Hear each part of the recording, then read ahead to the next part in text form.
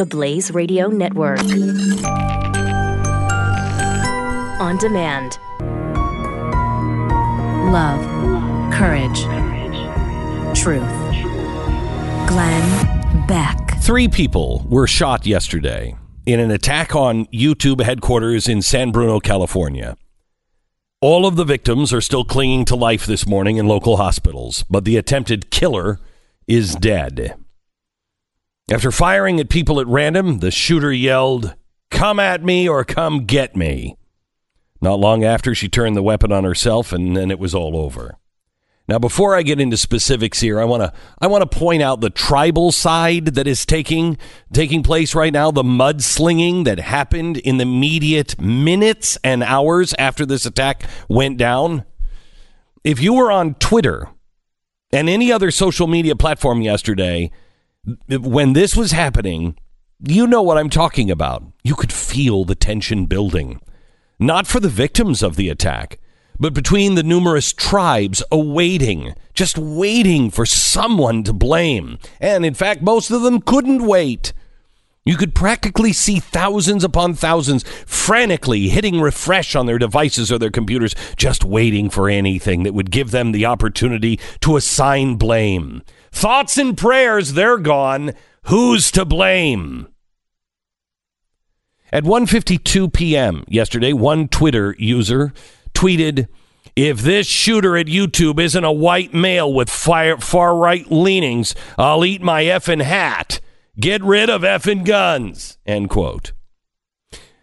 Well, it wasn't a white guy.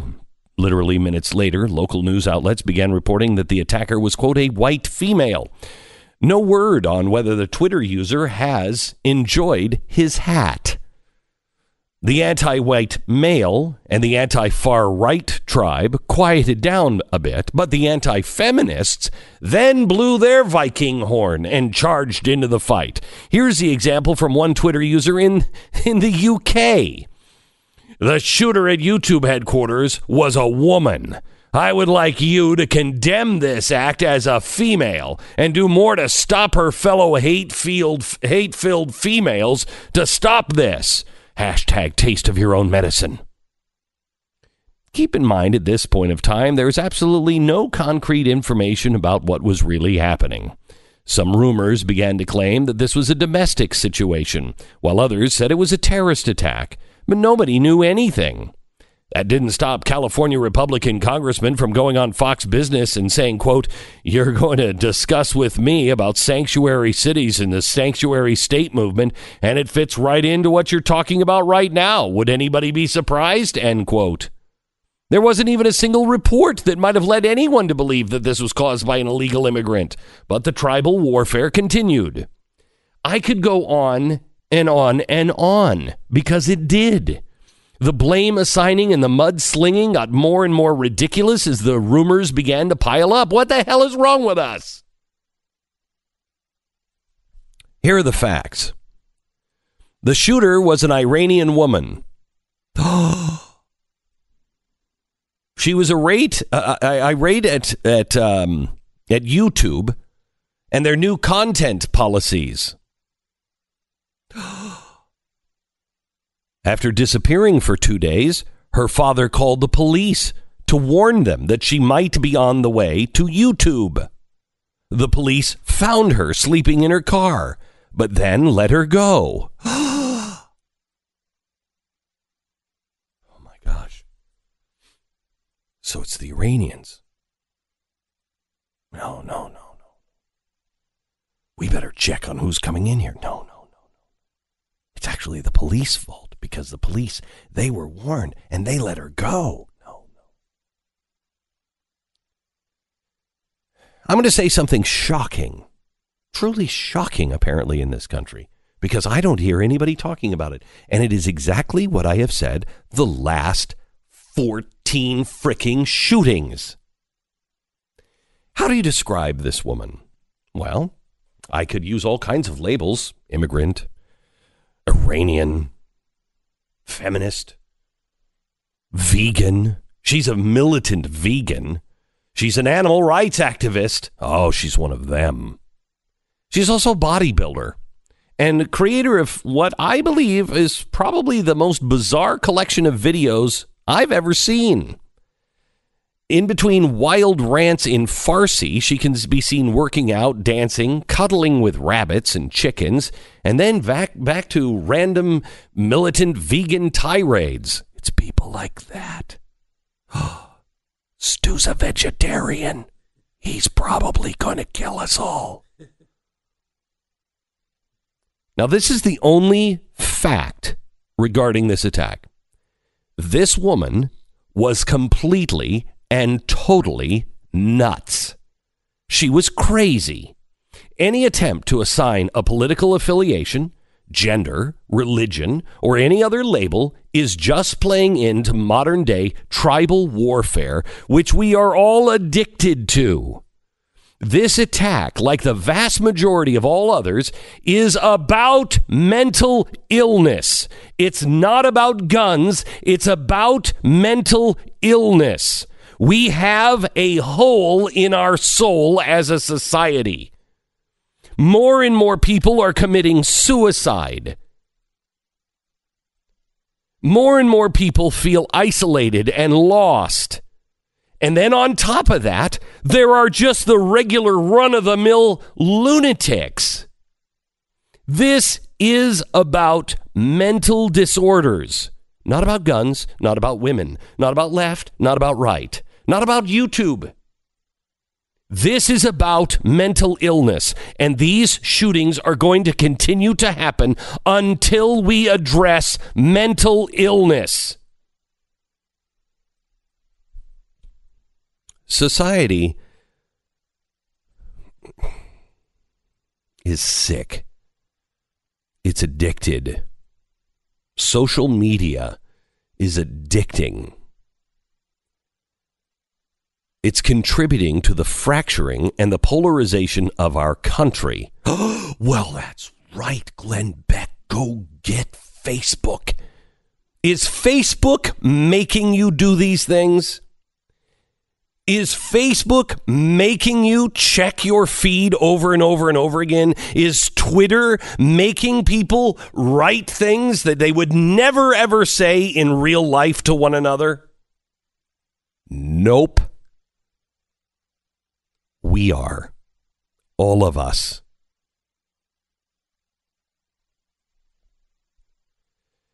We don't take to blame for this shooting.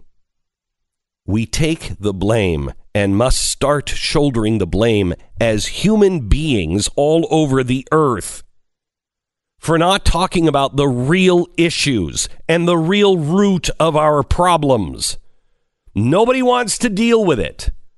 And the only ones that want to really express something are the radicals that are only using these things for radical change.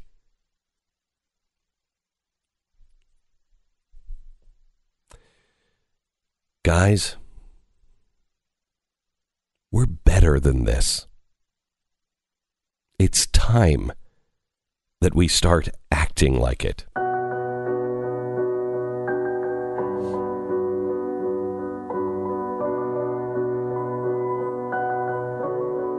It's Wednesday, April 4th. You're listening to the Glenn Beck Program. Yeah, hello, Stu. Hi, Glenn. I'm completely shocked that this would happen.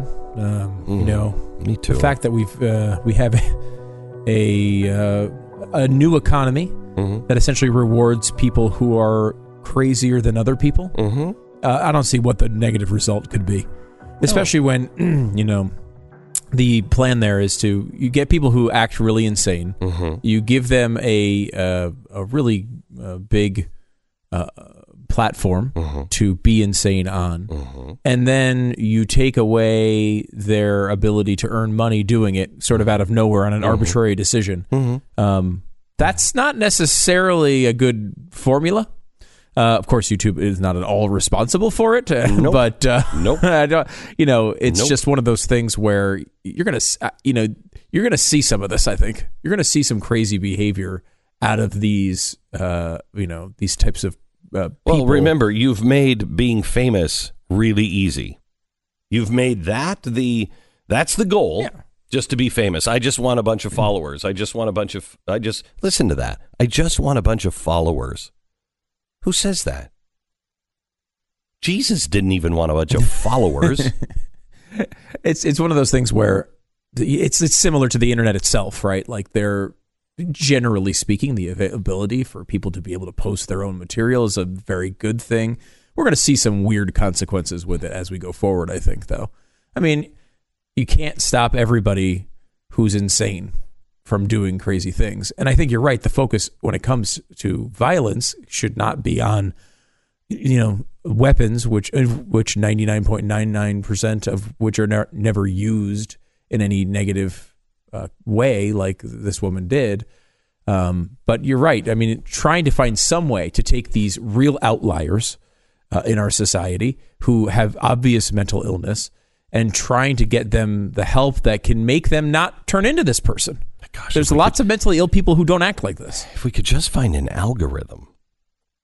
You want to algorithm this out? I don't know if we could just find an algorithm that could listen to us and watch us and analyze everything that we do and then just remove the people that are problems. I don't know if that's the answer, but I mean, it's going to be the one they try. It's going to be the one we get. Eventually, it will be the one we get. After guns are gone, it'll be the one we get. Again, it's always a problem to assign actual responsibility to the reason, a killer gives in one of these situations. So caution there. But like she's saying that basically she had made these crazy videos. That was how she made her living. YouTube changed its algorithm. Stop it. Why? But why did they? That is their response, right? Mm-hmm. YouTube went through and tried to say, okay, well, this material is not appropriate for, let's say, younger people, and they age restricted her videos, turning her videos down. And when you live your life with the only value you can come up with is how many YouTube views you have, and that suddenly changes with something that's out of your control, people, it's an empty, hollow life goal. And when you live your life with nothing, when it's just no nutritional value whatsoever to your life, when that little thing changes, people are going to act really strangely. Well, it's interesting because Facebook has changed their algorithm. Dennis Prager is being targeted by YouTube. Dennis, I haven't seen Dennis with a rifle. Have you? I haven't seen that. The press has already done a story on how the right has been damaged by Facebook's algorithm, how they have just decimated several businesses. Okay, what you just said is, it's a shallow thing. If you're getting your meaning in these clicks and these followers and everything else, but also, and I'm not talking about her at all. Also, there's a lot of money involved. Yeah, it's true. There's a lot of money involved, and there are people. What was the website that was doing all good news, and it put all of its eggs into the Facebook basket, and it was just all good news. You thinking about Little Things? I think so. Mm-hmm. And it had 10 million followers. Yeah, something like 10 million followers. 10 million followers. People were liking that. They wanted it. It was a great service. There was no hate. There was nothing else. Well, they had all of these employees, 10 million followers. They had a bright future. They were making money. They were serving the community. But Facebook decided to change their algorithm, and they went out of business in a month. They had to fire everybody. I mean, instability, we're going to have to get used to because things are going to change all the time now. The only thing that will be constant is change. Because the rate of technology changes. The exponential growth of technology is going to change our lives. And we need to mentally prepare for that and become much more agile and much more willing to adopt change because it's going to happen over and over and over and over again because that's the way of the world. Now, there's a healthy way to work with that, and that is to openly talk about it, to talk about the fact that Bain Capital said we're going to have an unemployment rate of a permanent unemployment rate of 25% by 2030. Guys, that's 11 and a half years from now. That's no time. That time will go that fast. A 25% unemployment rate. And by the way, that doesn't happen in 2030, all of a sudden, 2030, okay, everybody, you're unemployed. That's going to start creeping up now. It already is. People are going to get more and more frustrated, more and more desperate. So what are we doing? Taking their guns away? Making them feel less powerful? Listen to the interview with the guy who was there at YouTube. And they were interviewing him right after the shooter, asking him, what were you thinking? Listen. What's going through your mind with, people dropping, being shot multiple times, bullets whizzing, people bleeding? What's going through your mind? Well, Leslie was on my mind, but at the same time, I knew, I had to be smart. You got to be smart. You got to be fast. You got to think fast, get smart. I didn't have a gun on me, but wish I did. That's a California citizen. Looks like an older Asian guy. California citizen. Wish I had a gun. We have to empower people. We have to let them know that they matter. And most importantly, the lesson we can learn, we have to talk about what's driving this, and that is mental illness.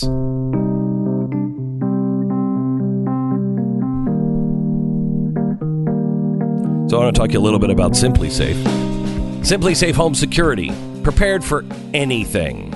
Storm takes out your power? Simply Safe is ready. Intruder cuts your phone line? Simply Safe is ready. Say they destroy your keypad and your siren. Simply Safe already has called the police, and it still calls police.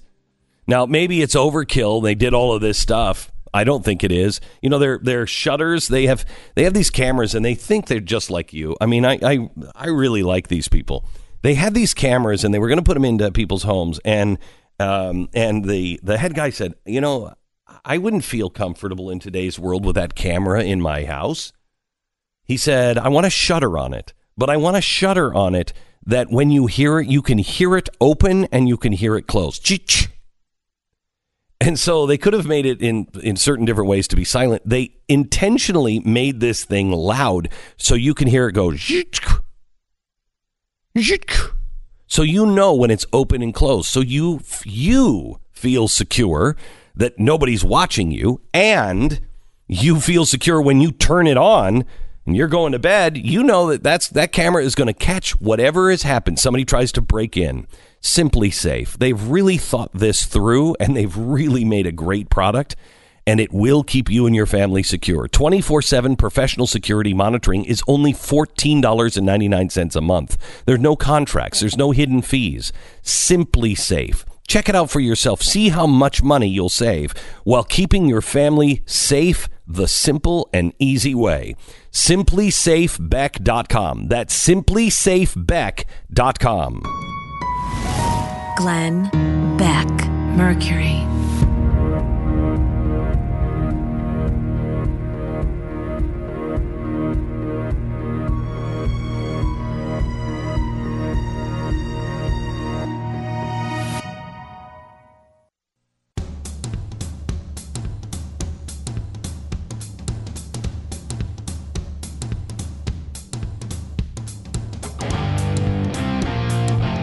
Glenn Beck. Wow. Stu's upset about something today that I've been talking about for days. And he's like, I don't think that's that important. You cannot give me that. No, I'm not going to accept can. that from you. I'm not going to accept that from you. We're talking about the trade thing going on. And as you know, this is a long time issue for me. Yes. I may get a little too fired up over free trade. Yes. Maybe that makes me a loser. I've been told that before in the past. It could make you a libertarian. Or potentially, as I said, a loser. Yeah. It's biting us again. We keep firing up this very easily winnable trade war that we've been told about so much. And now the Dow is down, looks like another 500 points. This is down thousands. And you can't be mad at the president for this. This is literally what he ran on. It's absolutely his most consistent viewpoint in his entire life. It is. Which is he really believes in protectionist trade policy. Occasionally he'll give lip service to the opposite, But I mean, he's been really consistent on this to his, I guess, credit. I mean, I completely disagree with the policy, but he believes this. Yeah, he believes this. And here's the thing, Mr. President, please, if the economy falls apart, you're in real trouble, and the Democrats will just sweep in the midterms. Please, the economy, it is all about the economy. Please listen to Kudlow and other, the others that are around you. Please listen to them. This is very dangerous, and we can't take an unstable economy or economy that is going in the wrong direction. Glenn Beck, Mercury.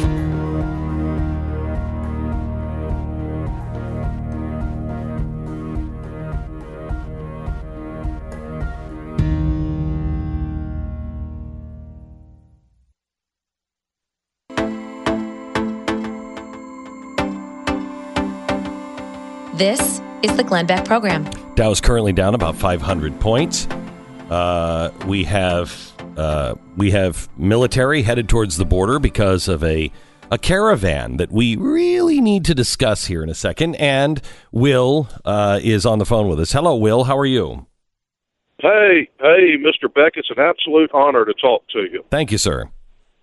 I guess my point, you actually hit it the nail right on the head with it's a mental issue as far as all the gun violence that we have, but we have to figure out a way to do it in a legal way to where it's fair to everyone to get these mentally ill people in the NICS system to where they cannot purchase a gun anymore.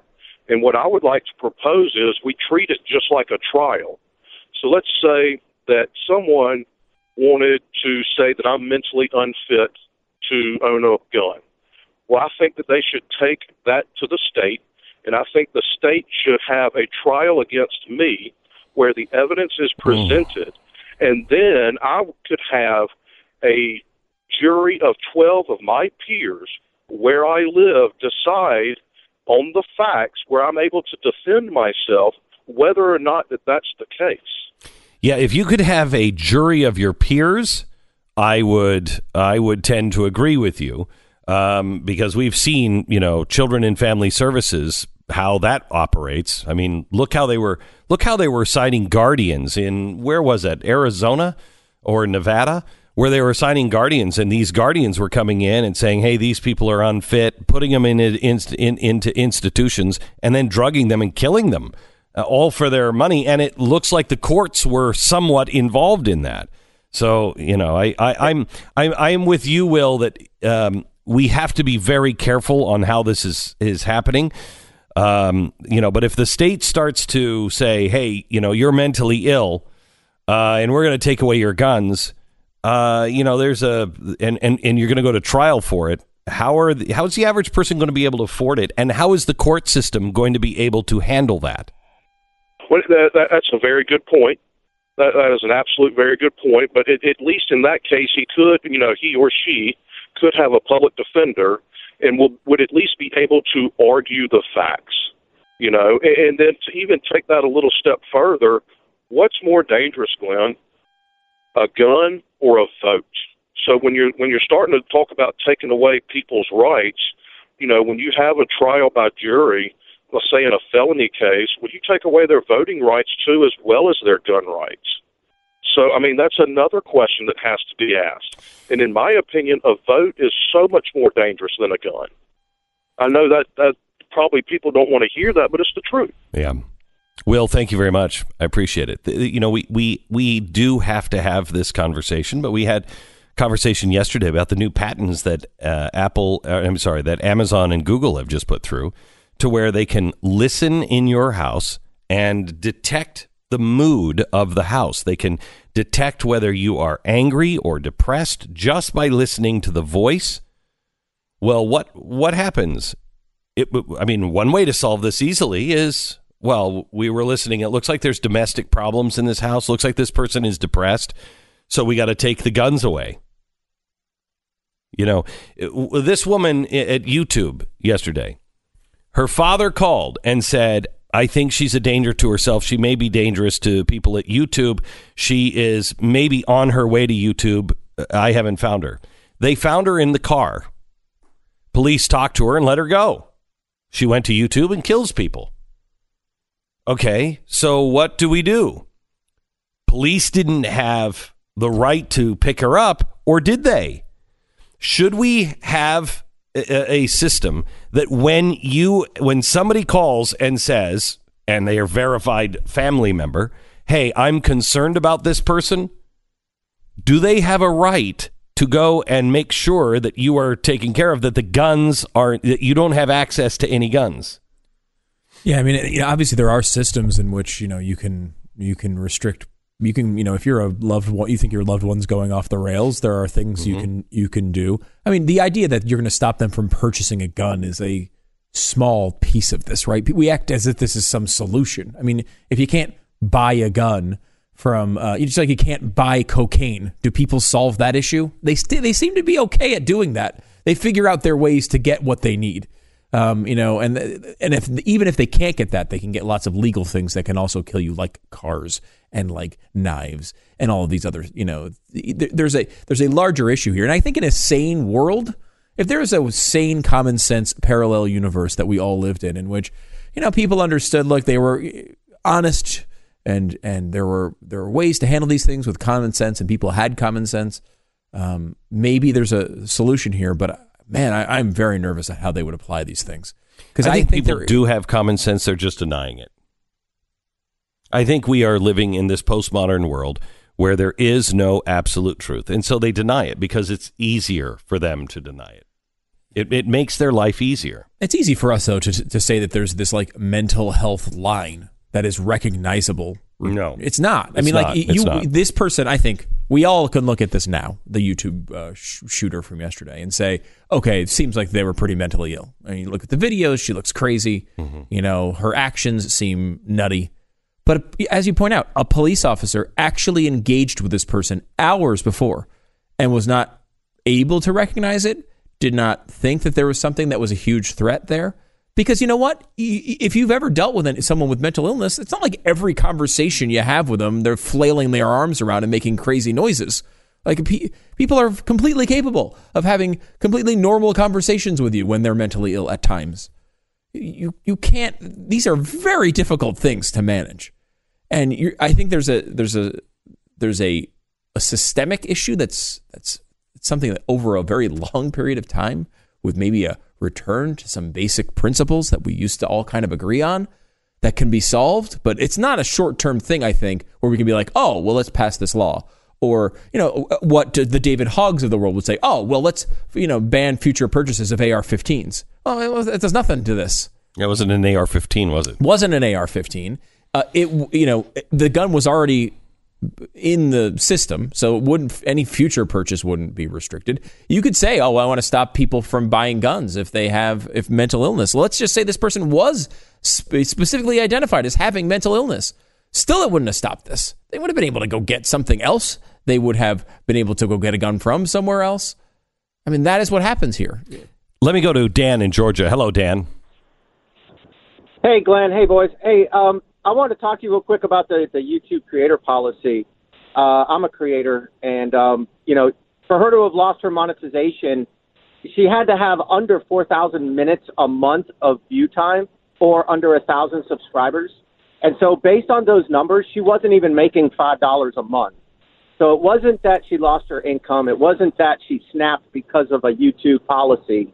So I just want to make sure that the air is clear on that. Well, hang on just a second. I want to make sure that you understand. She's nuts. My view on this is she's nuts, and there's nothing else to this story other than she's nuts.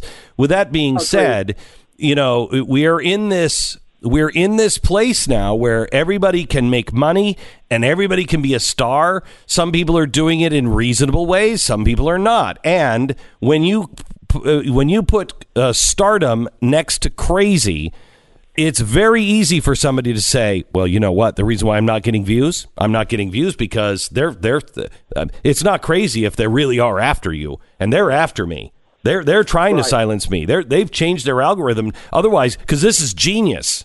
No, it's not. You're nuts. Yeah, absolutely. She's nuts. She didn't snap because of income. She's nuts. I will say though, and you know this probably better than I am as a creationist with YouTube, that they also restrict videos for content reasons, right? Like if you do something that it's not friendly for children, it's not just numbers. It's also So it could have been. Their new policy is you'll get a yellow monetization symbol, meaning it's not suitable for all advertisers. That does not mean that you're not getting monetized.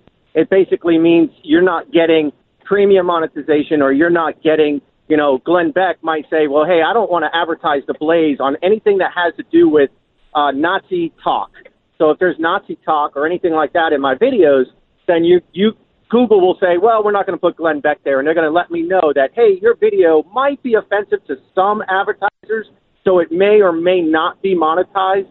It just makes it harder for me to make the money, but it's not controllable at my level. Now, they will demonetize immediately if it's extremely offensive, if it's pornographic, if it's, they're and you will know that as well. That video will become demonetized, but not your entire channel. And you could fix it by removing the copyrighted material. There's ways that you could fix it. But yeah, they do definitely, they watch what goes up there. And I'm not going to get into like politics about it. Because I'm not riding that bus yet. That it's a conspiracy. Dan, thank you very much. I appreciate your call. Bill in Tennessee, go ahead. Yeah, Glenn. First, I agree. She's nuts. That said, I think we better watch out that the left doesn't argue that she was a constitutionalist because she was defending her First Amendment rights with her Second Amendment rights. As crazy as that sounds, you know as well as I do that if we start seeing a rise in violence by anybody who claims they're protecting their rights, it's going to start on the fringe. And as we see the restrictions and the changes in algorithms by what really amount to public utilities when you get down to it, you're going to see a rising level of violence, not motivated by anything but changes in the computerized world we're in. So are you wait, are you calling YouTube and Facebook, are you calling for them to be made utilities?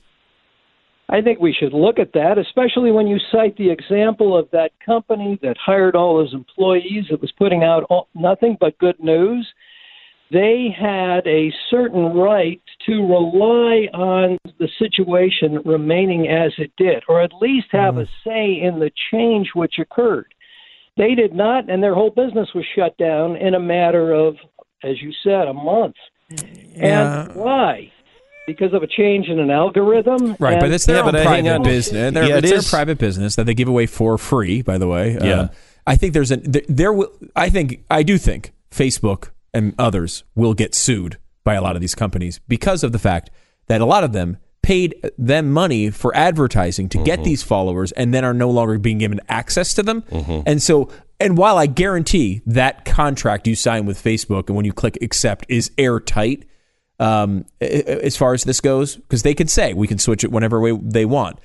I will be surprised if someone doesn't dig up an email from a Facebook employee that says, they're not going to change it that drastically, and they're going to have problems with it. And here's the problem with making these things utilities. You make them utilities, then the federal government has control. Then they become cable. Then the big institutions get to go and lobby, and they have all of their special interests that control Facebook and YouTube.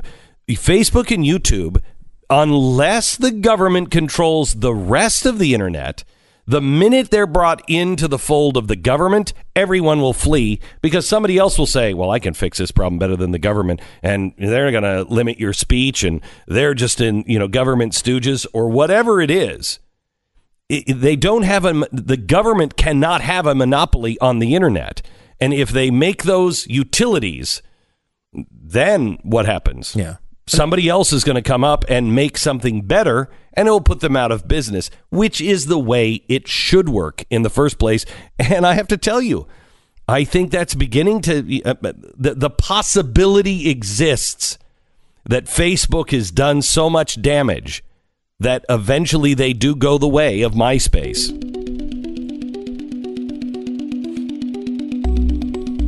All right, I want to talk to you about your air filter. And I know that's not sexy at all. It's like, the air filter. I don't even know what to say about the air filters, except you got to change them. I don't even know how many times you're supposed to change them. You know, you go into Home Depot and you're like, I need that. And then, I've only pulled it out because something has gone wrong. And I pull it out and I'm like, holy cow, honey, how come we haven't been changing the air filter? Because it's your job. Okay, that's about all I know about them.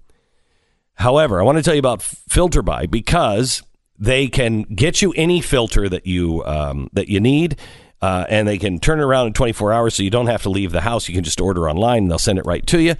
But they can also make it so you get it every 3 or 6 months, whatever you want. So then it arrives and you're like, oh, yeah, I better change the filter before we all die of black lung. So I could talk to you about FilterBuy on that way. Or I could tell you that this was started by a guy who was trying to save his grandfather's business and trying to save jobs in Alabama.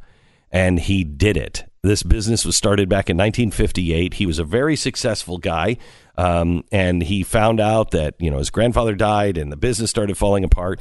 And he decides, I'm going to quit my big time job and I'm going to find a way to save those jobs and to save my grandfather's business. So he changed it, and it became FilterBuy. Now they employ over 100 people, all of the filters made in Alabama and shipped for free within 24 hours. And you can set up auto delivery if you want and save 5% on top. 600 sizes available.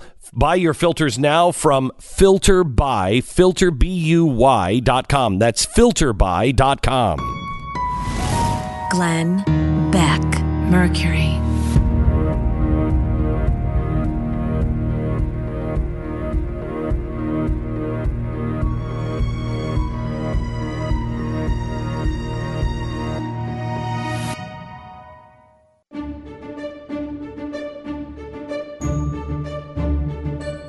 Glenn Beck. All right, a couple of things we have to take care of. First of all, the Christian culture that we have, Christian privilege is everywhere. We're going to talk about that coming up in a few minutes. Stu has been complaining the last few days that he's hungry, and I know he likes things. The last few thousand days. Healthy. So I got you some crickets. Okay. Oh, God. Okay. Oh, my God. And then I got you salt and vinegar larvettes. Oh, my God. So that's salt and vinegar. This is bacon and cheese. Somebody's got to try. Even my 10-year-old or my 13-year-old son wouldn't try these. They're actual crickets and larvae.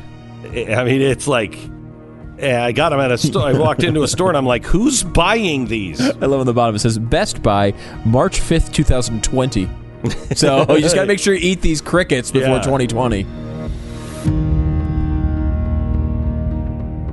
Glenn Beck, Mercury.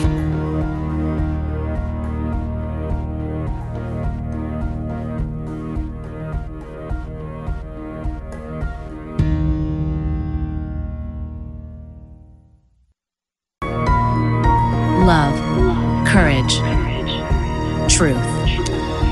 Glenn Beck. As you know, one of my heroes is George Washington, and I have to say that this is probably the greatest day since he passed away. I mean, he's looking down on us today and going, "Thank you for somebody. Somebody finally did it." George Washington University, in our nation's capital, has been molding minds now for almost 2 centuries, and it's of course one of the most prestigious and highest ranked institutions in America. And every student, though, that has graced the hallowed halls of GW have come away with a great education, or so we thought. Until now. They had a deficiency in their expensive education, and finally, one brave professor at GW is stepping up to do something about this deficiency. He's tackling one of the most troubling problems of our time, and one that really none of us have the courage to talk about. He is leading a life-changing seminar on, quote, Christian privilege in America. There, I said it, okay? Finally, it's out. Christian privilege. It's been the non-GOP elephant in the room since America's founding, really, that Christians get all the privileges. Well, that and white people. Oh, and men. White men, Christians, oh my gosh, they're the worst. The founders set it up that way, in the Constitution. It's in the Bill of Rights. Look it up. White privilege, male privilege, Christian privilege. White privilege is so 5 minutes ago. Christian privilege is really what's keeping everybody down. Actually, white privilege is still a thing, but that's also mentioned under the seminar's learning objectives. So, but I guess white privilege kind of goes hand in hand with Christian privilege, doesn't it? I'm not sure anymore. Tomato, tomato, who knows? The professor is Timothy Kane, and he plans to explore how Christians in the U.S. experience life in an easier way than non-Christians. I probably, because we're about 70%. We claim to be about 70 or so % Christian. I don't know if anybody's actually living it anymore, but yeah. I'm sure it'll include a full analysis of the way, Christians, for instance, in Sutherland Springs, Texas, have experienced life in an easier way since last November. In his seminar description, Professor Kane asks, even with the separation of church and state, are there places where Christians have a built-in advantage over non-Christians? Of course, absolutely. Like magical places like California. Because I'm sure he's going to discuss the special Christian privilege of the California cafe owners who get to play their Christian music whenever they want in their privately owned business. Oh, no, wait, hold on. Sorry, it's backward. They don't actually get to enjoy that special privilege. They were actually singled out because they were Christian. And they're about to be evicted from the building where they run their business and have run it for 11 years because one person complained. If Professor Kane honestly thinks Christian privilege exists in America, much less the world, I don't think he gets outside of his bubble very often. A more enlightening seminar might be one on the progressive university privilege to help us understand how professors like Kane continue to get paid for coming up with crap like this.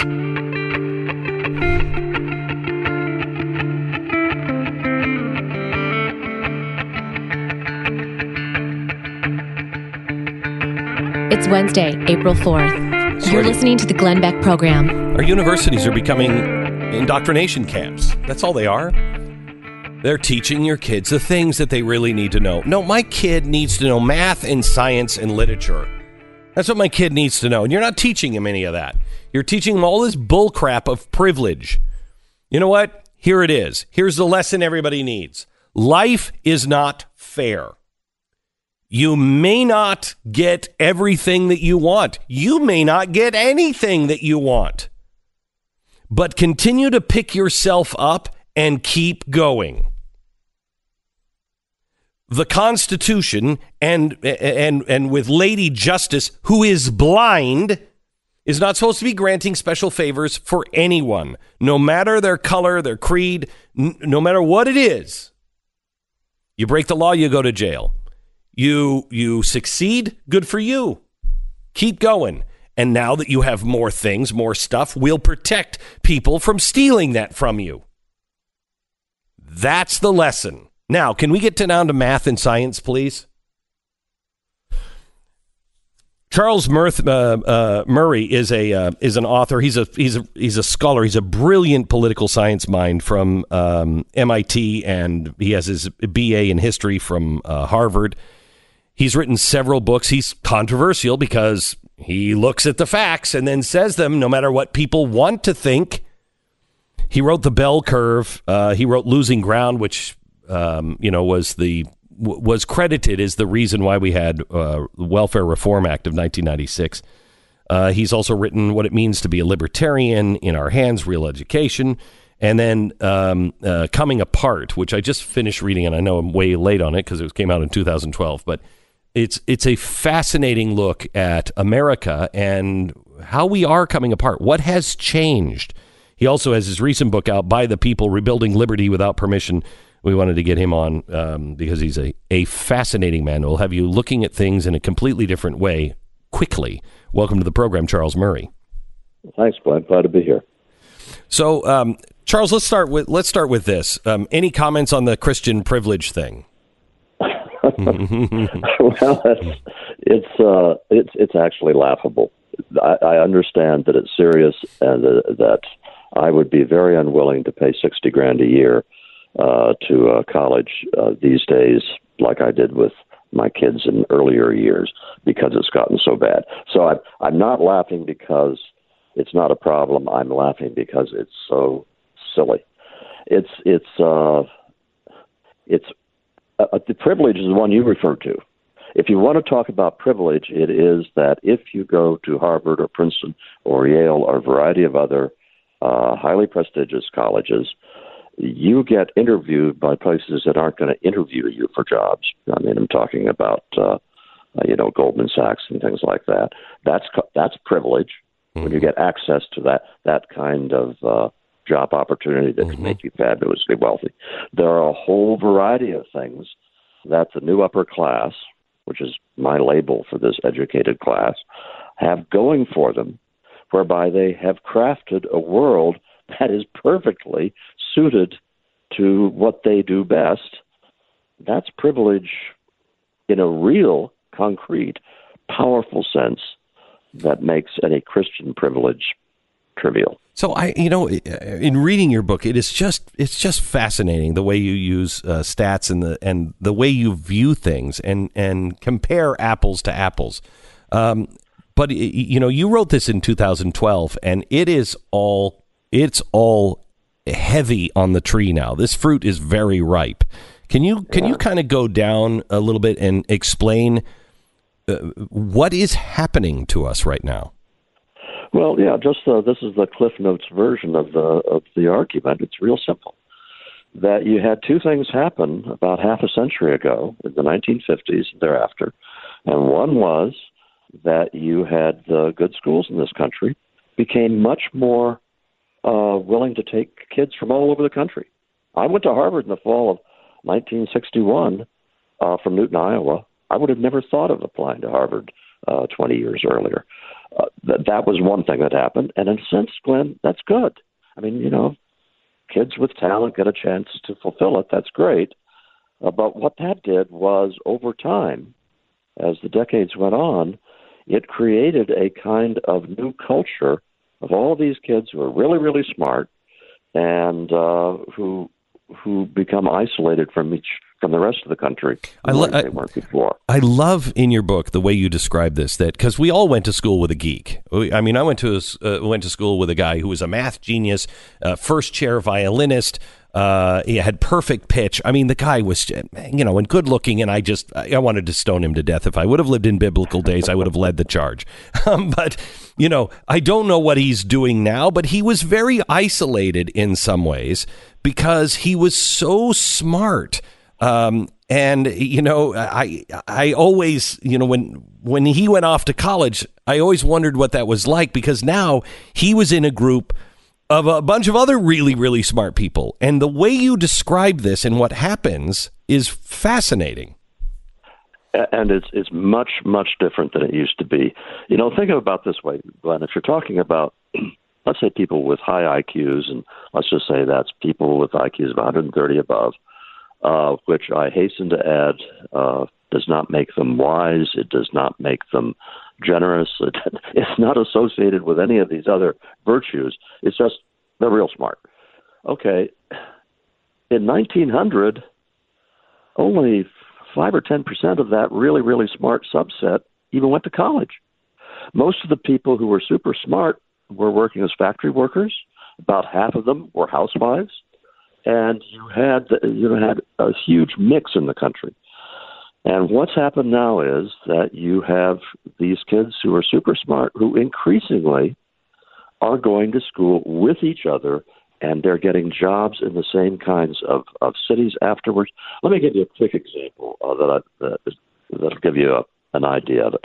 When I went to Harvard in the fall of 1961, if you walked outside Harvard Yard, you were in a sort of middle-class Boston neighborhood.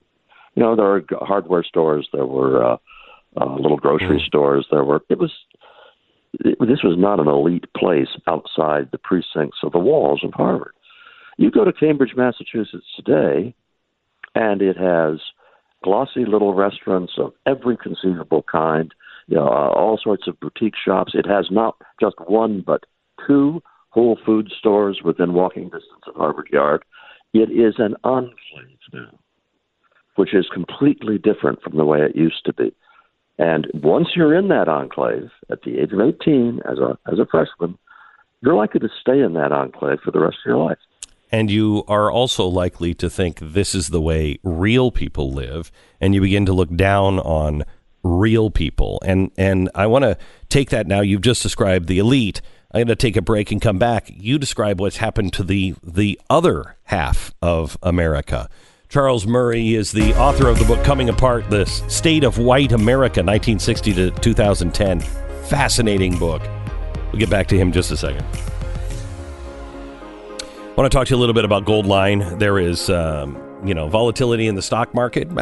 Currently down 347 points. Was down 500 points about an hour ago. What's going to happen? I don't know. The world is in turmoil. We now have tariffs that are going on. We're in a tariff war. We've got Bitcoin coming out. Is that going up? Is that going down? Is that real or is that fake? I don't know. I do know this. When the world goes unstable and when interest rates are starting to go up because of inflation, gold always goes up. When the world goes insane, when they lose their marbles, that's when people run to gold. I don't buy it for an investment. I don't listen to me on investments. I don't have any idea what I'm doing on investments. I buy it as an insurance policy, just in case the world goes insane, which it always does. You have something. I hope to be able to pass mine on to my children. Gold is not an all-in strategy, but there is help out there to spread out the risk and look at what's happening to the markets. Spread out your risk. You can diversify, and you can do that now. No time better to diversify than right now with Goldline. I want you to call them at 866-GOLDLINE, 1-866-GOLDLINE. Talk to them about their new IRA program. Through the end of the month, Goldline is offering $750 in free coins if you purchase $25,000 or more in their industry-leading Express IRA program. Also, they're going to give you a St. Gaudens coin. This is a great coin. It's a copper St. Gaudens coin. Just for calling, all you have to do is just ask them at 866-GOLDLINE, 1-866-GOLDLINE or goldline.com. Glenn Beck, Mercury.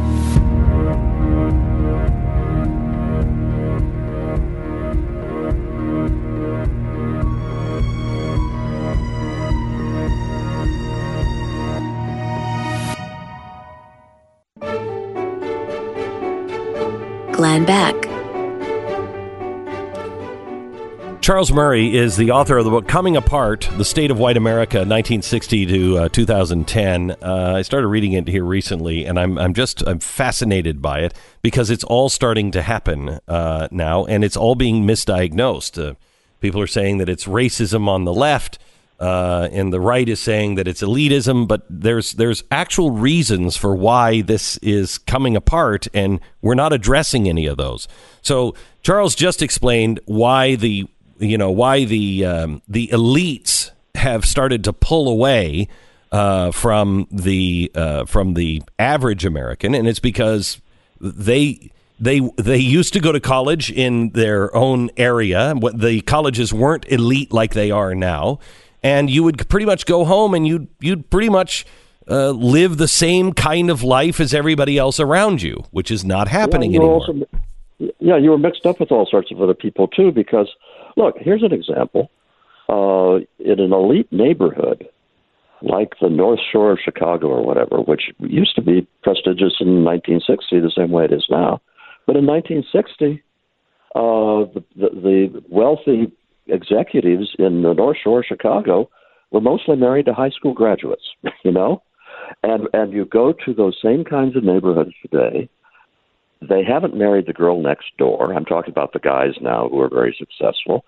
They've married the graduate from Yale Law School that their company was litigating against and that fell in love with. You've got people being reinforced in these bubbles.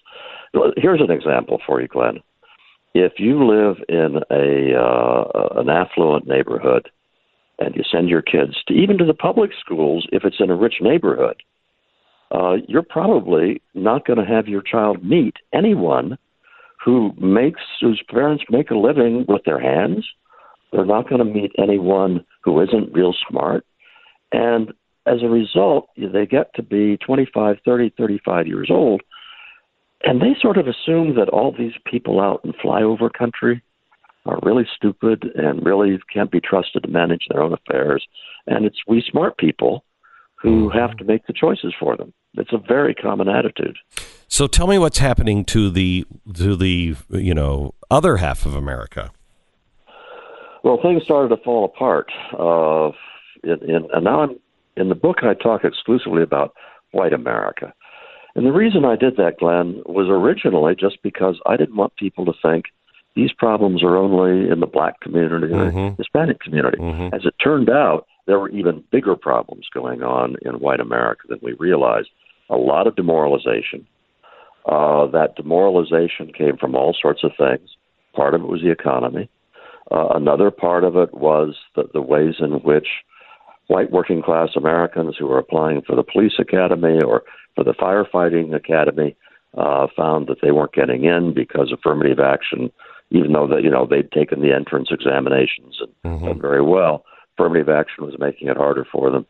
There were a variety of other things going on that undermined the role of the male as putting food on the table and a roof over the head, right. and the respect he got for that was being undermined by feminism in large part, by the sexual revolution in another part, though, because guess what?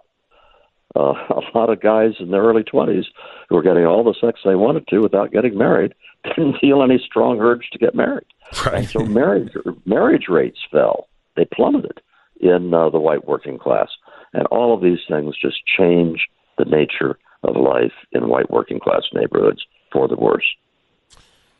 So now we have a group of people who are, if you don't finish high school, you're most likely to marry somebody who didn't finish high school.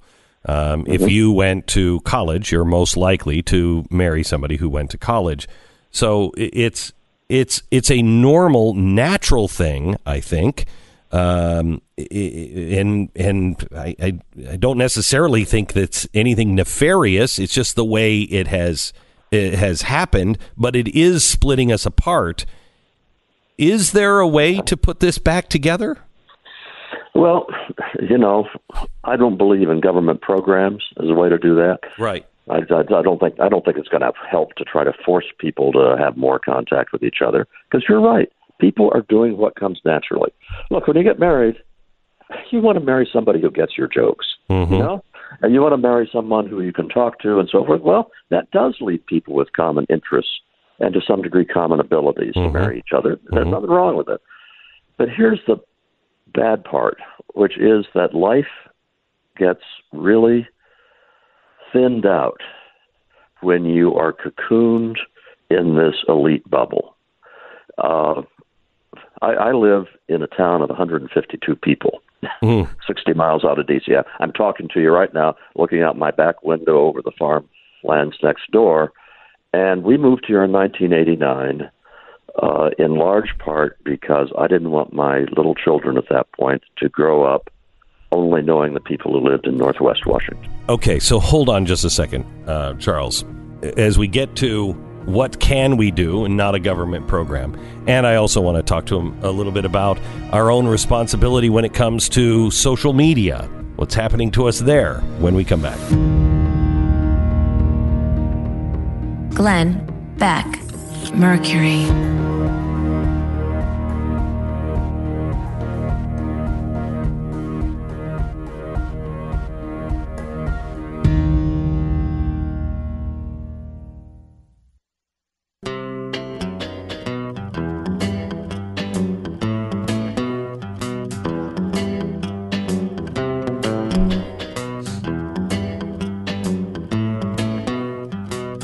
This is the Glenn Beck Program. Talking to Charles Murray, author of many, many books. We happen to be talking about Coming Apart, the State of White America, 1960 and 2010. It's a must-read. It's a really great book. But Charles, you were talking about, in 1989, you moved your kids to the farm so they wouldn't get caught in this trap. I did the same thing. We have a farm in a town of like 500 people. And while I can't live there because I work in the city, we spend all of our time off there. And, the kids, when they're here, they're not putting their arm in the back of a cow, you know what I mean, to check if she's pregnant. Yeah. But out there she is. And my kids and I have really learned an important lesson that the people in many ways live a better life. In some ways, the back of the cow, exactly. Not so much, but it's just different. It's just different. Now, the way I've often put it is that life just has a lot more texture when you're engaged with people who are not all lawyers, and they're not all rich. Yes. You have neighbors who still help each other, who work with each other. You have things going on that are real life in small communities when you get out of these enclaves. You asked for the answer. The solution is for people who are currently living in these elite bubbles to realize life is more fun if you get out of them. So But you talk also about the middle of America, that the other half that didn't go to an elite college, they're tending to lose some of the moral principles. Yeah, and the collapse of marriage is the biggest problem here, because what makes communities work, whether they're urban communities or small towns, is the married couple that are trying to create an environment for their kids that is good. And that's why you have the little league teams that the fathers are coaching. That's why you have people attending the PTAs. That's why you have all sorts of these interactions. And once marriage goes downhill, single guys don't very often coach little league teams. Single dads don't. And this problem, I have no idea how you fix, except, I guess, Glenn, just as I want to say to the people in the bubbles that life is more fun outside the bubble, I want to say to people who are not getting married that a good marriage is the best thing that will ever happen to you. And it's worth just going way out of your way to try to find that. My daughter was going to Fordham, and she met her now husband, and she was a junior, I think, maybe a sophomore. And she said to me, she was talking to me about him, and I really liked him. And I said, so is he the one? She said, yeah, he's the one. I said, so when are you guys getting married? And she said, well, not until after we get out of not until we get out of college, and then we'll, settle down. And I said, what? And she said, Dad, it's just, people don't do that anymore. The world just frowns on you. And I said, wow, I didn't think that my child would care about appearances. I said, when you find the right person, spend every second with them in marriage. It changes everything. And they are happily married now. And she got married almost right away. But her professors looked at her when she said, I'm not going to be here. I'm going to, I'm getting married. They all looked at her like, what is wrong with you? Yeah. And an awful lot of that is exaggerated too once you get into the elite schools. So even to get married in your 20s is considered too young. Yeah. And you don't get married until you're 32, 33. You're already making $250,000 a year. Jeez. And, if that kind of approach to life, I think, is missing the point in lots of important ways. One of the really interesting points you make, we're talking to Charles Murray, by the way, author of the book Coming Apart. One of the really interesting points you make in the book is how sort of the Great Society welfare programs of the 60s led to sort of a degradation of the four pillars of American exceptionalism. You just talked about marriage, the others being religiosity, industriousness, and honesty. Can you talk about the relationship between those programs and the changes in our attitude of those main points of American exceptionalism? Yeah, they're pretty simple in all sorts of ways during the 1960s when you greatly expanded the scope of things that government did for single women, for example. It made it economically a lot more feasible to have a baby without a husband than it used to be. I'm not saying it was easy. I'm not saying that they were, getting rich from having babies on welfare. No, but it became possible. in a way that had not been possible. Well, guess what? When it becomes easier economically, then more women start to have babies in those circumstances, and then the stigma starts to erode. Because when you got one girl in the high school class who's pregnant, that's kind of a tough position to be in. When you got 6, 7, 8, or 9, when you start to have a daycare center for the babies, you got a problem in terms of the stigma. So the stigma goes away. That was the one thing. The whole problem with crime, that the 1960s is when crime started to shoot up and continue to shoot up for the next 3 decades because of changes in the criminal justice system, whereby the old, rather simple formula, you commit a serious crime, you're going to go to jail, that broke down. People now talk about the incarceration, mass incarceration. Well, learn your history. The crime surge started when we stopped incarcerating people who committed serious crimes, and we've been trying to catch up with it ever since. We got a lot to answer for, Glenn. I think you're a baby boomer like me, and we were advocating all sorts of policies in the 1960s and 70s, which were just a disaster for the culture. Yeah, that would be my sister that did that, not me. Not me. I'm born in 1964, so I'm at the very last year of that. And, I'm kind of sitting here watching it and seeing that, it doesn't work, and nor do the policies that we're talking about today. I mean, we're talking about the shooter in California, the killer that went out and tried to kill people at YouTube. She's crazy. She's out of her mind crazy. But nobody's talking about what is the underlying problem. We had a lot of guns forever in America. You could go in and as a 10-year-old kid and go into a store and buy a gun and bullets in the 1960s. It wasn't a problem. There's a hole in our society right now that none of us seem to want to address. And it's a cultural hole. It is, and the problem is that it seems to be getting worse. Here's a problem we haven't talked about. In 1960, if you were a guy of working age and you were reasonably healthy, you were in the labor force.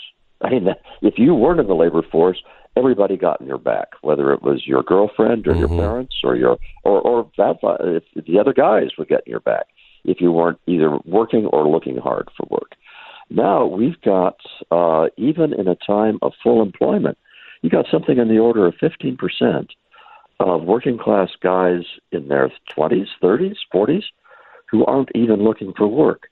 That is a new phenomenon whereby you have a breakdown in the social fabric that's another thing that contributes to the deterioration of life in working class America. How did that come about? Once again, it became possible to exist at the margins of society in ways that it was much harder to exist in previous years, and a lot of that was cultural. You were a bum if you behaved that way, and you're no longer a bum. Talking to Charles Murray, I want to continue our conversation here just a bit with you, Charles, and delve a little bit deeper into what can be done and the role of social media. Is that also teaching us things? Nobody wants to take personal responsibility on anything. Everybody wants to say, oh, well, maybe we should, change Facebook into a utility or whatever. No, we are Facebook. We are Twitter. We are our own worst enemy. And I'd like to hear your thoughts on that when we come back. Charles Murray, the book is Coming Apart. Came out a few years ago, but it's really well worth the read now because it's, we're being pushed into racism and pushed into this is not the problem. No, there's some actual stats here that show what the problem is. Let's deal with the stats and the facts. Our sponsor this half hour, we want to thank so much for being just a loyal sponsor for the last 10 years or so. It's Liberty Safe. They make great safes, and now they make it easy to own one at LibertySafe.com. You can buy a Liberty Safe at a great price, and you can receive 12 months interest-free payment with 0 down and 0 APR.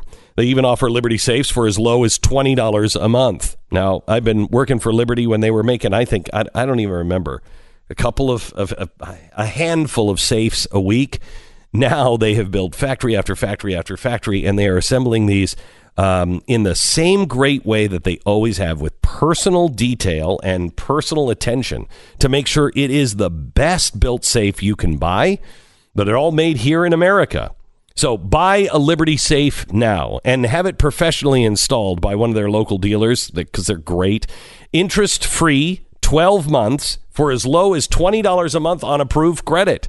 Act now and protect what you value most. LibertySafe.com, the best built safes on the planet, bar none. It's LibertySafe.com. Glenn Beck, Mercury.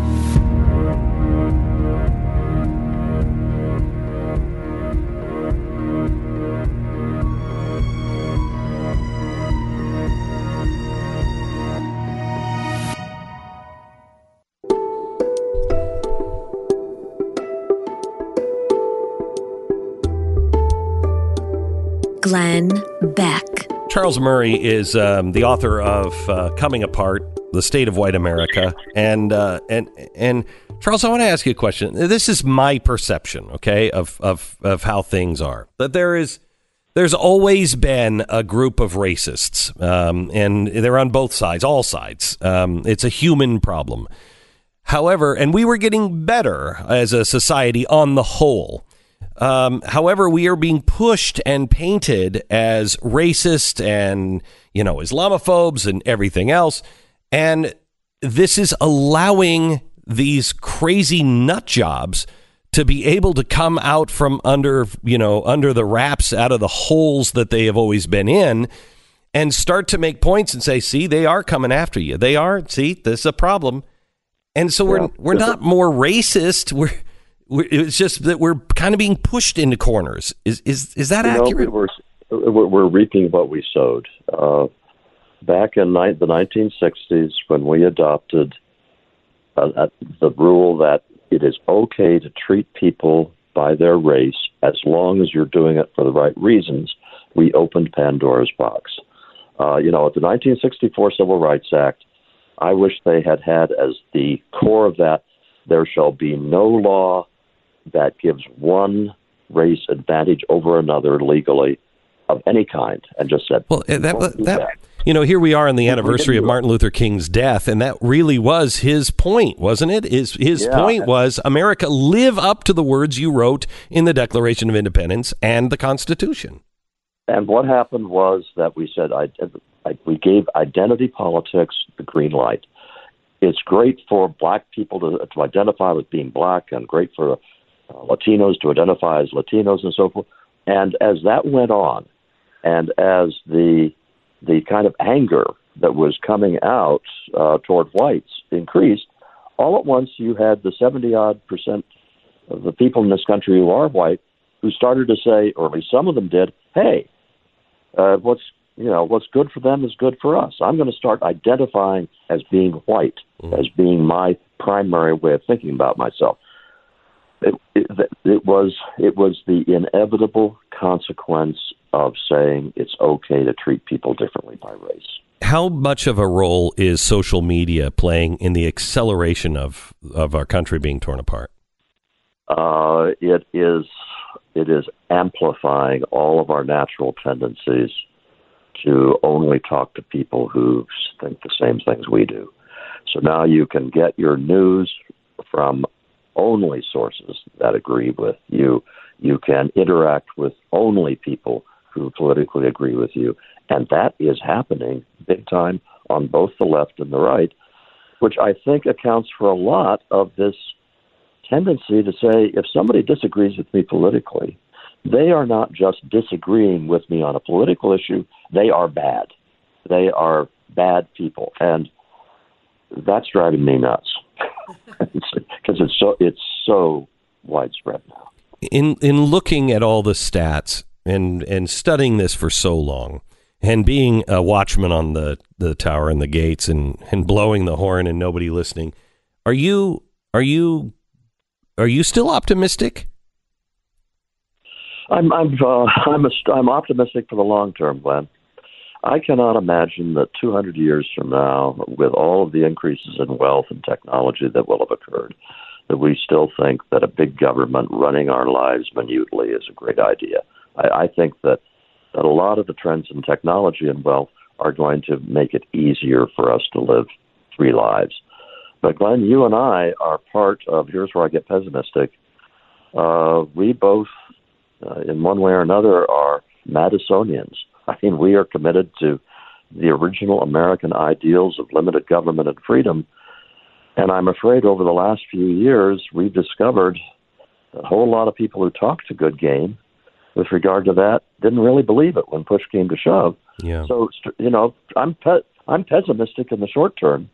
I don't know where we resuscitate a movement that says, for heaven's sakes, let people live their lives as they see fit. I don't see a constituency for that anymore. Believe it or not, I think I do. I think I do know where that movement is beginning, and it's strange. And we'll talk about it in the next couple of weeks. Charles, I'd love to have you back on again. There's so much I want to talk to you about libertarianism and everything else.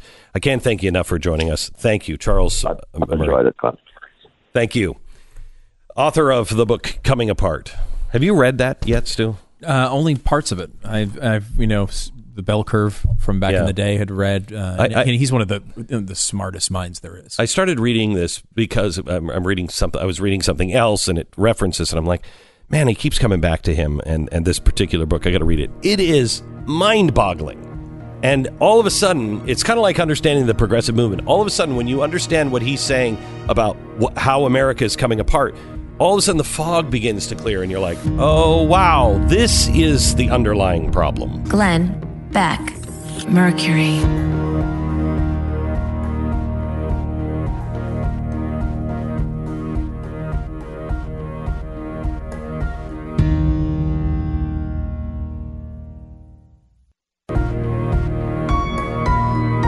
Love, courage, truth.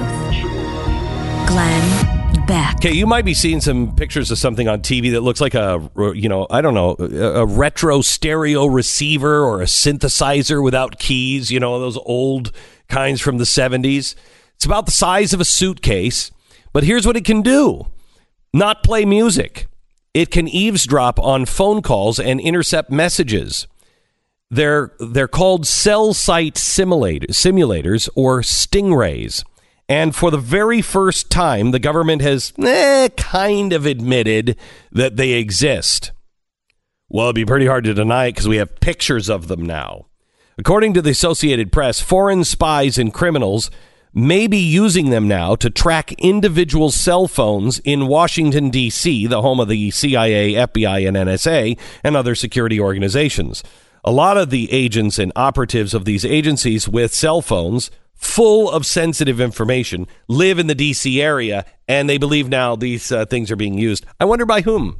I wonder who has, foreign governments. Probably Canada. Stingrays now are apparently fairly common. Many police departments use them to determine the exact location of a cell phone. That's weird because I just have Find My Phone I just use that app if I'm looking for it. I wonder why the police need to they should try that app, Find My Phone. Or are they looking for the exact location of somebody else's phone? In the wrong hands, which is pretty much everybody, I think, stingrays can be used for more nefarious purposes like spreading malware.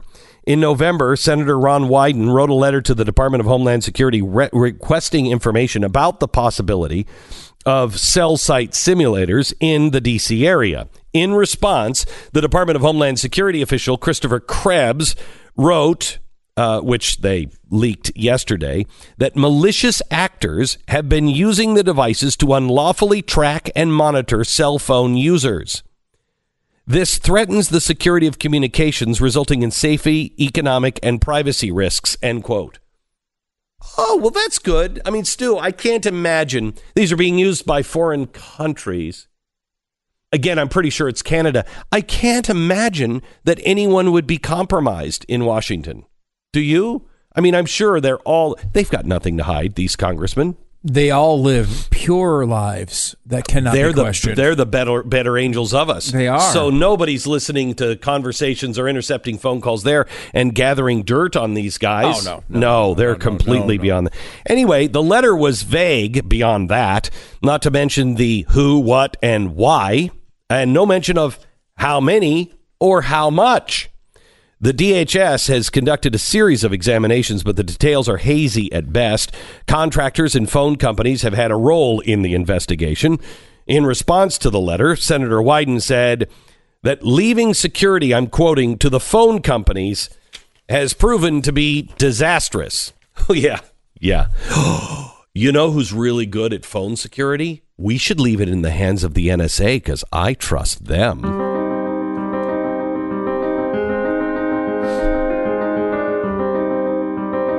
It's Wednesday, April 4th. You're listening to the Glenn Beck Program. I want to talk about something happy. Hey, I saw Chappaquiddick. Not that this was happy. I saw Chappaquiddick last night. You did? Yeah, I did. I watched it. It was fascinating. I cannot believe that movie has been made. Oh, I've got a great theory on why it was made. But I watched it last night. I really liked it. I thought it was Jim Gaffigan he's becoming a great actor. He's awesome. But it was well acted. It was well done. It told the truth. It was he doesn't come out looking good. Kennedy. Yeah. So I watched it with my eldest daughter, Mary, and then her cousins. So my nieces and nephews. And so we sat down and we watched it, and I said beforehand, do you guys know anything about Chappaquiddick? And they were like, no. I said, do you even know what it is? No. Okay. Do you know anything about Ted Kennedy? Is he a brother or a cousin of John F. Kennedy? Do you know anything about Joseph P. Kennedy? No, that's his dad. Oh, this is going to be interesting. So we watched it, and as we're watching it, they said,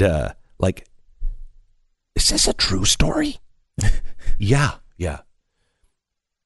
Joseph P. Kennedy, that's what he was like? Jack Kennedy's dad, he was like that? Oh, yeah, worse. He was a bootlegger. What? Okay.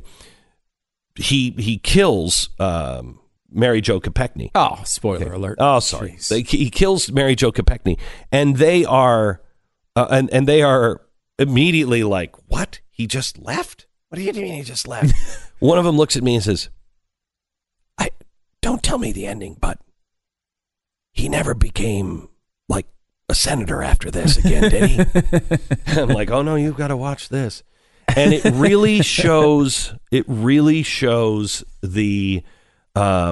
evil and Joseph P. Kennedy is a monster. Ted Kennedy is just a slime ball. And it just shows how monstrous this machine was. And it's really well done. Really, really well done. Yeah, that's one of the notable parts about it is it's not like some right-wing company that doesn't actually make movies decided to make a movie about that's anti-Ted Kennedy. Yeah. Like this is a mainstream Hollywood release. Yeah, and it's got good actors in it. I mean, really, really well done. Again, how is this movie made? Okay, so I got a theory. First of all, you have to see it because my daughter and the nieces and nephews all said, I said, so what do you think? What do you take away from that? And they're like, that I know nothing. That I know absolutely nothing. If that guy was in the service of our country and nobody said anything, really nobody cared? And I said, no, Fascinating. Well, half the country did, but if it would have been reversed, perhaps that same half wouldn't have cared. I don't know. And so they were really fascinated by the history of it, which I really liked, and they liked the movie. Now, why is this made? My theory. Everyone knew he was a dirtbag. Everyone knew he was a dirtbag, okay? He is, I'll bet you that he was one step down from Weinstein, okay? I'll bet you can't literally get away with murder. We should be fair. We have no evidence that Harvey Weinstein has killed anyone. So I don't know if one step down is the right way. Well, but he didn't. But, I mean, to be fair to him, I shouldn't have said murder. He didn't murder her. He just fled the scene, and then she died. So it was manslaughter for sure. It wasn't. Yeah, it wasn't an intentional planned murder. Yeah, it wasn't a murder. It was definitely manslaughter. But if you can be involved in somebody's death and you can just do everything that they did, which is all outlined in this movie, do everything that they did to cover it up and to get you off, you can't tell me that you're not a dirtbag for the rest of your life. I mean, just a dirtbag. So I think that everybody knew that he was a dirtbag, but he was effective and he was an effective tool. And so, they got into bed with him, so to speak, and probably literally with some, got into bed with him, and they did it just because we've got to fight the fight and we've got to keep the enemy at bay and blah, blah, blah, blah, blah. But now that he's dead, now there's enough distance between where you can say, yeah, I was really never for that guy. I mean, he was a bad guy, and, let's tell the truth on him. And nobody has any political reason to hold him up anymore because the Kennedys are over. You know what I mean? So there's no political power gained from keeping this story away, and there's no real political power gained by destroying it. Because what are the Kennedys now? Well, that's interesting. We've seen a little bit of that since, I don't know, mid-November 2016 with Bill Clinton. All of a sudden, these rape allegations and accusations of sexual harassment are being held, people are receptive to them on the left. When Bill and Hillary die, I will tell you that I believe within 5 years, a horrifying movie about them will come out. A movie that just shows them as nasty, backstabbing, money-grabbing. He'll actually end up in better light than she will, but he will end up as just the sex fiend that I think he may not be anymore, but he was at some point. Just this guy who will do anything, and she is just this master, manipulator. And you watch. Once they die, and if she keeps talking, it may be before they die, because they may just say, "Shut up," and they're already saying it, but she's not listening. And if she continues down this road, I think somebody will threaten, we're going to tell your story. We're just going to tell your story because we all know it. You're not good. So shut up. Shut up, shut up, shut up. Well, I mean, you brought up Weinstein, too. I mean, it's the same similar thing played out. When he was effective to their politics, lots of people knew the story and lots of people didn't tell the story. Now that it's out, they're all saying how we knew he was a terrible guy. I mean, they'll be like, well, we didn't necessarily know he was raping people, but we knew he was one of the worst people on the planet. We just never said anything. So here's the problem. We want to believe the best in people unless they're against us. And then we want to believe the worst in people. And the truth probably is somewhere in between on everybody. Okay. There are those exceptions like Harvey Weinstein that there's a monster. Ted Kennedy, he did do it. But if you knew Ted Kennedy on the periphery, you know what I mean? And you always saw him as a good guy, but you knew that he was a scumbag and he was drinking and he was probably whoring around. You would say, look, I don't know. I don't know what happened to him there, but he didn't kill anybody. Because you want to believe that. It's human nature. We want to believe that, and so you can't, I don't throw people under the bus per se for Bill Clinton. I do throw you under the bus on the whole Monica Lewinsky thing, but Bill Clinton, if you were a friend of Bill Clinton's, I bet you would say he's a dog, but he's not a rapist. Right. Okay? You might not believe Juanita Broderick. Right. But you know that he's sleeping around with everybody. Okay. But he's not a rapist. Come on. He's a really nice guy. He's just like you and me. And he gets a bad name because people are after him. He was the president and everything else. He's not a rapist. And I bet you that that's what most people believe. And most people believe that about Harvey Weinstein, I think. That they knew that he was a whoremonger, but they didn't think that this stuff was really going on. They didn't know the worst of it, probably. Right. Many of them, at least. Right. That's true. I mean, there are certain defining acts of your life, however, that you don't get the good guy thing, right? You know, if you kill someone and you leave the scene of that murder and then cover it up to protect your political life, I will tell you. Unless you spend, I mean, because there's redemption for everything, yes. right? Mm-hmm. If you spend the rest of your life apologizing for it, it's one thing. Mm-hmm. He did not do that. No, you have to admit the problem. And that's what this movie comes out with, and it's really well done. Who was the guy in The Office, that was always wearing the collegiate tie? He was the real goofy. I mean, they all were. You know him. Look at the cast real quick. But he plays a cousin, and he was Ted Kennedy's right-hand man. Let me see the picture of him. Yeah, Ed Helms. Yeah. So he plays a cousin of Ted Kennedy. And, he's known as the fixer. And I'll do whatever. I'll fix it for you. I'll fix it. Because he believes in John, and he believed in Robert. And he was always friends with Ted, and Ted was always getting in trouble, but he understood Ted and everything else. And so Ted is like, fix it, fix it, fix it, and kind of abuses this guy. And, in the movie, he goes only so far, and then when he realizes, wait, you didn't call the police? I told you to call the police. It was the right thing. You see that he is saying, you're past the line here. You're past the line, and I don't even know who you are, and I don't want to know you. And when you get there, there really is that is the choice. If you're in that position and you never come back from it, that's a problem. That's a problem. Yeah, and so good guy, even if he's, look, how many Republican senators, we've seen many of them that were like, oh, I worked with Ted Kennedy. We worked on everything. He's a great guy. We could go out to have dinner after we argued about a tough issue in the Senate. Not with a guy who did that. No.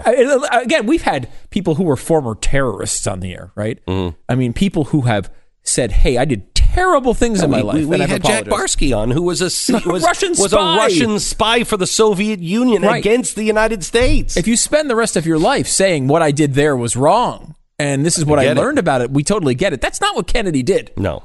He spent his whole life running from this. And his whole life having everyone defend him, and his whole life having everyone say, oh, you're a monster for even bringing that up. Yeah. And now that he's dead and he has no power left, now everybody's like, yeah, no, he was a monster. Chappaquiddick, it's out in theaters now. You'll really... All right, it's this weekend, right? Is it this weekend? Yeah. I thought it came out last weekend. It's really good. You should go Friday. See it. Mm-hmm. All right, another data breach. This time it's Orbitz, the popular travel booking platform. So no big deal there. I mean, they've only compromised, it's still less than 1 million people. It's only 880,000 customers. So if you did business with Orbitz between 2016 and 2017, hackers have your credit card number and probably your name and date of birth and gender and phone number and addresses. But they can't do anything with that except destroy your life. Here's why you need LifeLock identity theft protection. With now the power of Norton Security to protect you against the threats of your identity and your devices that you're just not going to see or be able to fix on your own. If you have a problem, they're not only going to spot it, they have agents that will work to fix it. Now, nobody can stop all cyber threats, prevent all identity theft, or monitor all transactions at all businesses, but LifeLock with Norton Security is able to uncover the threats that you might otherwise miss. So call LifeLock.com right now, 1-800-LifeLock. That's LifeLock.com. You can call them on the phone at 1-800-LifeLock. Use the promo code BECK and you'll get an additional 10% off your first year. Save 10% just by using promo code BECK at LifeLock.com. Glenn Beck, Mercury.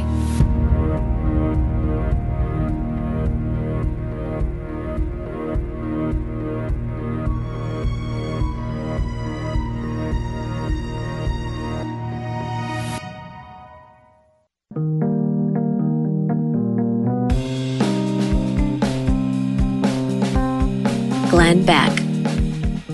So I have to tell you something. Just on a personal note, my life has changed since I started taking allergy shots. And everybody is talking to me about how bad things are here in Dallas right now with allergies. And Texas is the worst place for allergies I've ever lived. I've lived all over the country. The allergies here are, everything is big in Texas. They'll put you out. And so I finally had enough. And like at 52 years old, I went to go get allergy shots. And I've taken them now for just over a year. I haven't had an allergy shot now since December because I haven't been able to book time to go back and have another test. But my allergy, I've taken like 3 Alavert in the last, 6 weeks. It's amazing. I used to be put out by allergies. If you have allergies, it is the one thing in my life that I really think I wish I could go back in time and talk to myself. I mean, well, there's lots of things, but on the little scale, this is the one thing. If I could go back and say, Glenn, what is wrong with you, man? Get them. Because I never thought that they would really work or whatever, and there was no difference. It's game changing. Absolutely game changing. Stu's been suffering with them for the last couple of weeks. Yeah, I never really had an allergy issue until Texas. Texas is really rough on me. My son he's 13 and he's like I am, and horrible allergies. And I keep telling him, son, come with me. And he's like, I'm not getting a shot every week. And I'm like, for 2 years, you get a shot for 2 years. And, most likely they're over for the rest of your life. Every week for 2 years? No, it's every week. It's every week for a while, and then it's every other week, and then it's like every third week, and then every month. I'm interested just because I feel like a month or two a year now, just miserable, just in that like state of sort of sick. Yeah, it is. I'm telling you, it's game changing. Really? Yeah, it's game changing. I had heard of this, and I wasn't honestly sure if it was Pinterest level medicine or actual medicine. No, it's actually very dangerous. Get a good doctor to do it because they can kill you if you don't do it right. It's what you're allergic to. Mm-hmm. But I'm telling you, get it done. It's game changing. Glenn Beck, Mercury.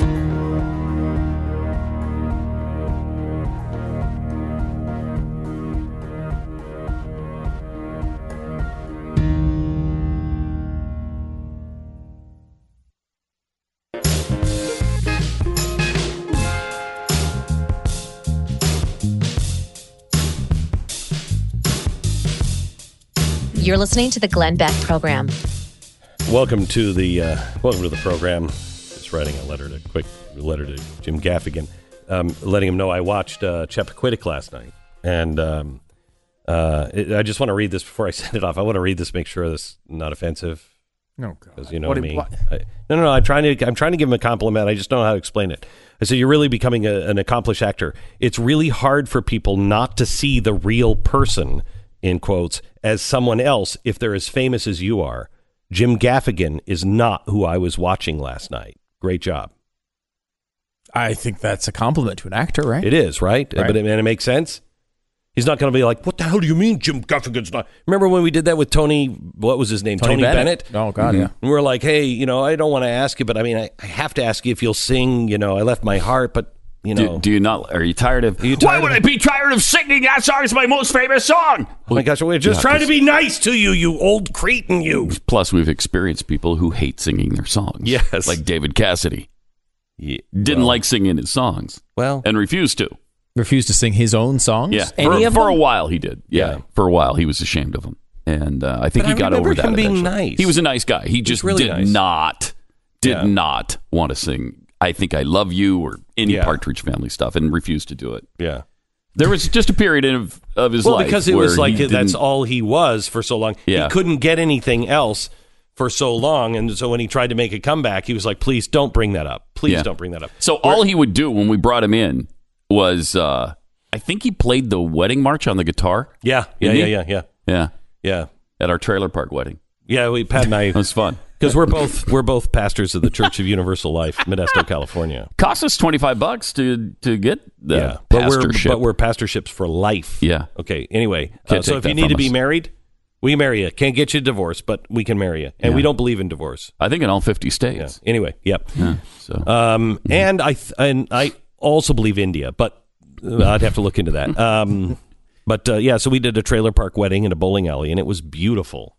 You walk down the sounds beautiful. Yeah, you walk down the bowling alley. The aisle. The aisle is the bowling alley itself. Yeah. And then you each after you kiss the bride, then you each have to bowl a lane, and it was nice. And the reception was beautiful with a beer fountain and everything. There wasn't a dry eye in the bowling alley. No. What about the other bowlers? Dry eye. They were all weeping. They were weeping as well All while they weeping. were bowling? Yeah, we could only get the lanes, on league night.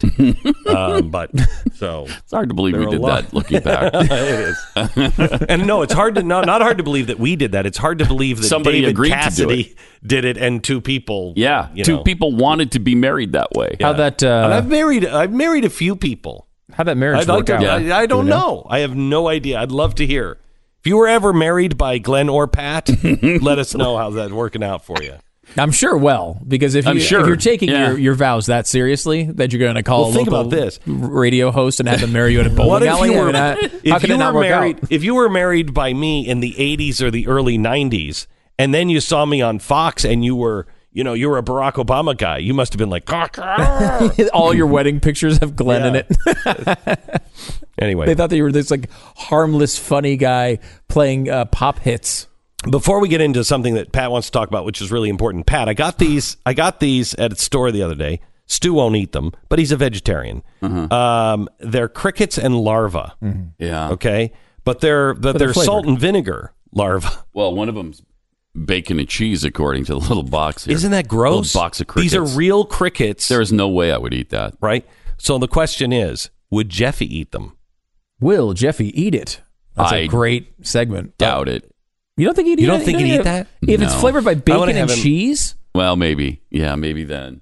I mean, the other one's Mexican spice, the larva, but look at that. Ugh. Yeah, I feel like Mexican spice larva would not be tasty, but How the about salt bacon and and vinegar? cheese crickets. How about salt and vinegar larva? The larvettes, it's the original worm snacks. So, don't fall for the competitors. Except don't no fall for the imitation. That's like I always used to love.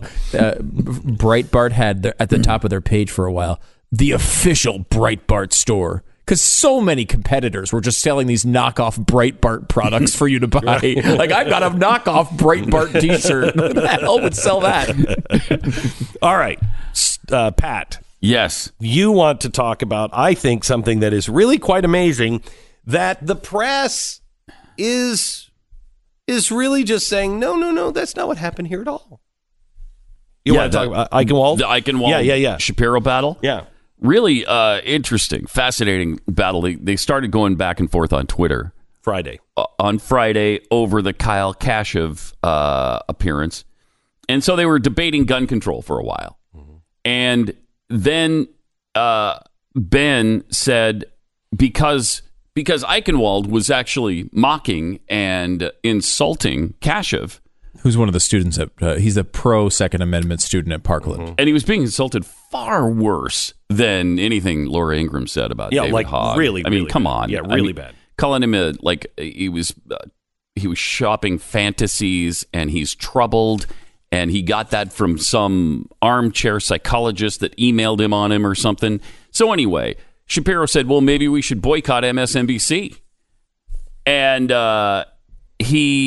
because his profile still says that he's a contributor at MSNBC. And Vanity Fair, too, right? Yeah, and Vanity Fair. Mm-hmm. Well, MSNBC said, he doesn't work here, so don't boycott us. And so somebody asked him, are you not working at MSNBC anymore? He said, I just forgot to remove that from my profile because it just happened a few months ago. Mm-hmm. So then the discussion continued, and and since Shapiro realized he didn't work at MSNBC anymore, the other choice was Vanity Fair. Maybe we should boycott Vanity Fair. How would that be? And Brian Stelter got into this. Must have seen the battle between them. Mm-hmm. And he emailed Vanity Fair, and Vanity Fair didn't have him listed there either. So Brian Stelter tweeted out, "Hey, do you still work at Vanity Fair?" He said, "Yeah, I'm a contributing editor." And Vanity Fair said, "No, you're not." Oh no! And so he claims that's how he found out he doesn't work at Vanity Fair anymore. Wait, well, so I read this story last weird? night. I don't know what source I read this in. I read a different story. I read a story that that he had quit Vanity Fair, and everybody was saying, yeah, that he could quit, blah blah blah. And I thought to myself, really? Because they never allowed me to quit. Immediately, even though that's what happened. Oh, Glenn Beck was fired. No, I quit. Same thing with Laura Ingraham. She's going to be fired. She's going to be fired. She's going to be fired. The story I read that he quit Vanity Fair. Not according to him, right? Not according to him. Wow. And not according to Vanity Fair. Vanity Fair just didn't renew his contract. So what is he claims to have found out. Hell of a way to find out. Yeah, in a Twitter battle with Ben Shapiro, that is kind of a weird way to find out. But this guy, I'm starting to wonder if his name is even Kurt Eichenwald. Is that even true? Yeah, you know what that sounds like? It sounds like one of these guys who just makes things up. I mean, does he have any credibility at all? The two places that he doesn't work, he's claiming that he worked at. Well, I think he did work there at one point. That would be like me having up on my, that you work at Fox. I work at Fox, right, or CNN. Yeah. How does Glenn Beck work at Fox and CNN? Mm-hmm. Right, he doesn't. They were two different times. Right, 2 different times. Yeah, and I don't work for them anymore. It's amazing. I'm glad you, Pat, you brought up the Kyle Cash of that whole story, though. I was fascinated by... That's the other part of this that's really amazing. It is interesting. I mean, because it's weird, because now you're seeing a Kashov of who's the kind of the pro-Second Amendment student at Parkland that's been in the media. There's obviously many others that aren't in the media. And the same thing with David Hogg, who's the anti-gun guy who's been in the media largely, and there's obviously others there. But like they just battle back and forth, and it's like at one point we had that idea that politics people we would say it's like two high school cliques fighting against each other. Like now that really is what it is. Like we're actually every day waking up to see what two high school students are saying about each other, which is so strange. But Kashov has been so much more appropriate in the way he's handled it. He's made points based on the facts. Yeah. He has not insulted people. He is being insulted. I mean, which is worse, trafficking in fantasies and calling a 16 or 17-year-old kid troubled when you've never met him, you've never talked to him. Isn't that worse than using the word whining in a tweet? Kind of think so. Much worse. So let me say this. The left right now is talking about how they're just being bullies and we've got to stop this because people are just so mean to these kids. I want to play something for you. Now, we talked about it yesterday, and you may have heard this. You may not have. You may have just read about it. It was an interview that was given to NRA TV by one of the teachers at the Parkland High School. And what she was saying in this interview said many things. One was the kids are not healing. Okay. The kids, this is just ripping the school apart every day by these two kids being in the media all the time. It's just ripping it apart because not everybody agrees. And they're starting to feel like this is just, you're just using this for stardom now. And so it's ripping it apart. And she said that kids are still crying in the hallways, et cetera, et cetera. And she said also that this is not universally accepted at the high school. Now, I want to just play a little bit of the interview.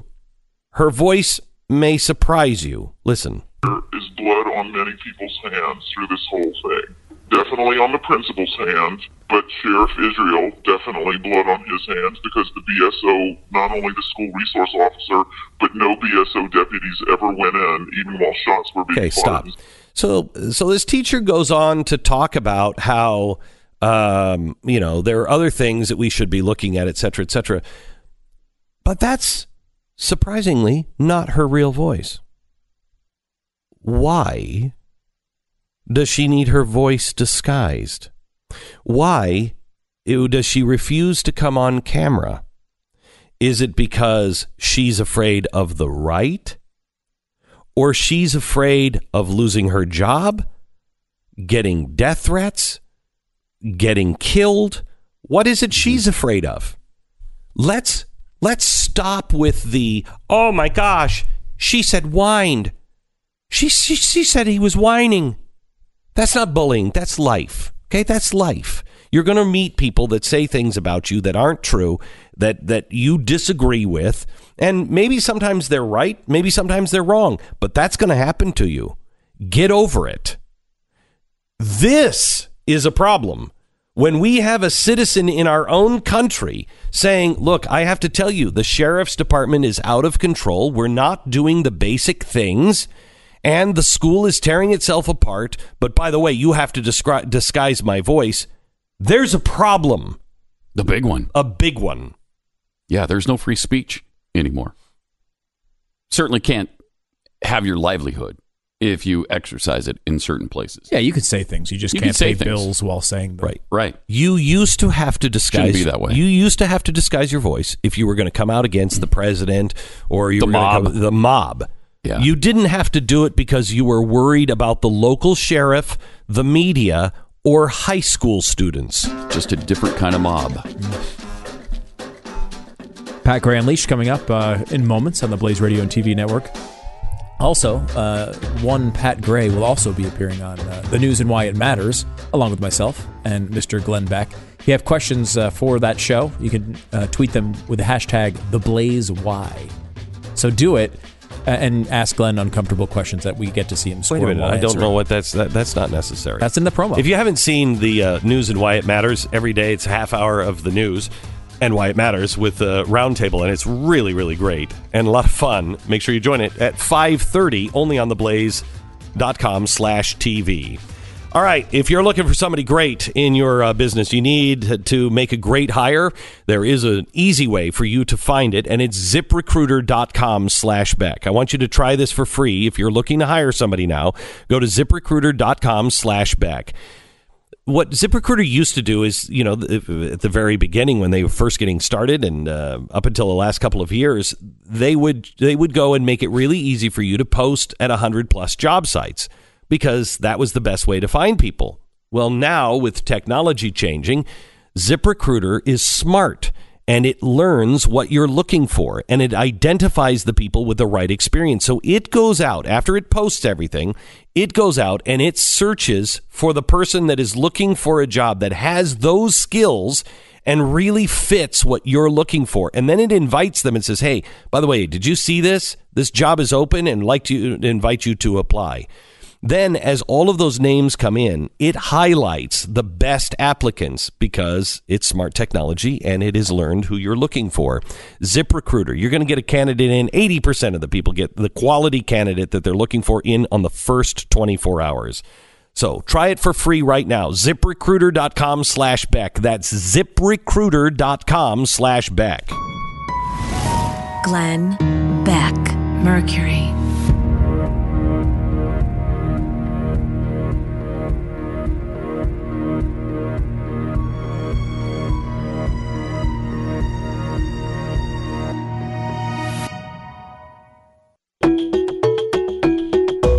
Glenn Beck.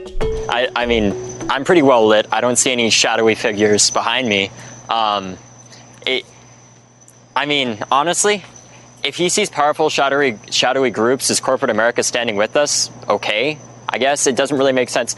But what I want to get on from is the negativity in this situation, and I want to focus on what's ahead for our movement. It's really what we need to be focusing on is the positivity and really bringing everybody together.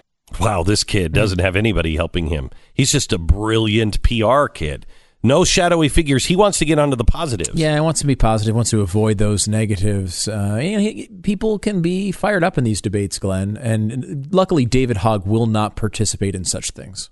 They're disgusting individuals. Hypocritical and disgusting. She doesn't care about them. She doesn't care about police. She doesn't care about these children's lives. Because our parents don't know how to use a democracy, so we have sick are out there that want to continue to sell more guns, murder more children, and honestly just get reelected. I want to see more money than children's lives.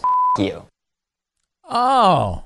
Wow. He wants to move on to the positive, though. Don't you love our effing parents don't know how to use effing democracy? Hey, David, it's not a democracy. It's a republic. And it's very different. You don't want it to... Well, you probably do. You don't want a democracy. You want a constitutional republic. Glenn Beck, Mercury.